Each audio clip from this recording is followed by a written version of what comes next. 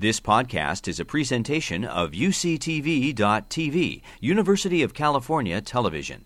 Like what you learn? Help others discover UCTV podcasts by leaving a comment or rating in iTunes. There is some evidence that before the advent of the light bulb, Americans slept 10 hours a day, and now we sleep somewhat under 7 hours a day.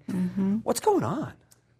Those are great questions, David, and I think part of what's going on is we have gotten so busy in our lives, and we have the opportunity to stay busy 24 hours a day.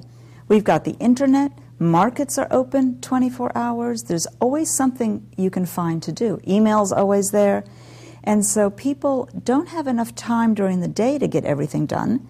They start doing it at night, and something has to give, and what people are giving up on is their sleep, and they don't realize how much trouble they're running into by doing that.